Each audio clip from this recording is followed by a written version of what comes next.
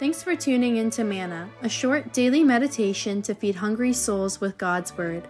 These episodes were prepared by ordained ministers for a radio broadcast called Voice of the Church and are now republished by the Reformed Perspective Foundation, a Canadian charity that applies biblical truth to the issues of our time. Here's today's serving. Hello there, and welcome to Voice of the Church. My name is Dathan Pleiter, and I'll be working through a few verses of the Gospel of John, John chapter 15. And what I'd like to speak about is growth and our enjoyment and experience of Christ's love. So more particularly, how do we come to experience Christ's love more and more in our day-to-day lives? So in John 15, we're kind of parachuting into the end of John's Gospel. Jesus has been, he's come into the world, he's been working through his ministry for 3 years, and when we get to John 15, we're getting close to his death on the cross. And so in John 15, Jesus is speaking to his disciples one last time before he dies. So in John chapter 13, Judas Iscariot, which is one of Jesus' disciples who's been with him for 3 years, he ends up betraying Jesus. And so he's going out to plan a plot against him so that the religious authorities can kill Jesus. And so here in this passage, in John 15, Jesus is giving some final words to his disciples before his death on the cross. And in verse 9, he says, "Abide in my love." Now, we don't often use the kind of English today. We don't often say abide. But maybe we can think of the English word abode. Maybe that one's a bit more common. Maybe you can think of yourself visiting someone's house for the first time. You knock on the door, they open it, and they might say, "Welcome to my little abode," or "my humble abode." Really, they're just saying, "Welcome to my home." And so what Jesus is telling his disciples in this verse, make your home in my love, to make their abode in his love, to experience his love, to find comfort in it, to find security in it. Now, before we say more about this command, if we're going to make our home in Christ's love, well, that first means we have to enter into that home. So in Christian terms, we're speaking of conversion. If you're going to experience Christ's love, if you're going to make your home in it, you need to believe in Christ. You need to be united to him by faith, believing that he died for you, so that you can experience that joy and you experience his love and have eternal life. That is key to understanding already this passage. When he says, "Abide in my love," you have to be in the home. You have to believe in him. Now, what kind of love is Jesus speaking of when he says, "Abide in my love"? And the amazing thing is that Jesus is speaking of a love so great, it's nothing other than divine. He says in verse 10, he says, "As the Father has loved me, so I have loved you." So that unconditional, that eternal, that everlasting love between God the Father and God the Son, Jesus says, that's the same love I have for you. That is the love that I have for those who believe in me. Now, isn't that just astounding? Now, maybe you hear those words and you're new to the faith, or maybe you're just a bit unsure about Christianity. You're listening today and you're just curious, and you hear the words of Jesus when he says, "Abide in my love." And you hear the words of Jesus where he says, this unconditional, eternal love, that's the love that I have for you. And you think to yourself, how can I know that that's true? Is Jesus serious when he says that? Now, the way to know that love, the way that you can see it, is by looking at the cross, where the Son of God, Jesus Christ, the Savior of the world, he took the sin and curse and the punishment that was to fall on us. He took that on himself in your place.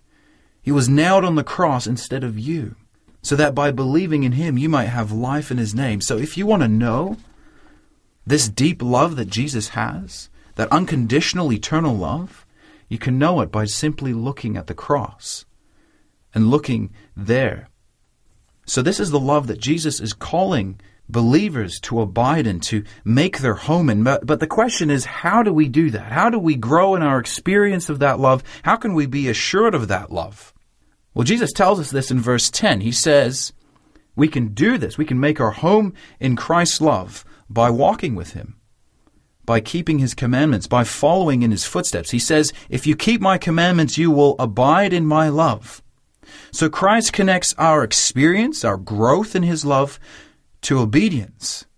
What he's saying is this: as you walk with me, even if in weakness, as you obey my word, as you live for me more and more, doing my will and not the things that you want to do, you will grow in your experience and your knowledge and your enjoyment of my love.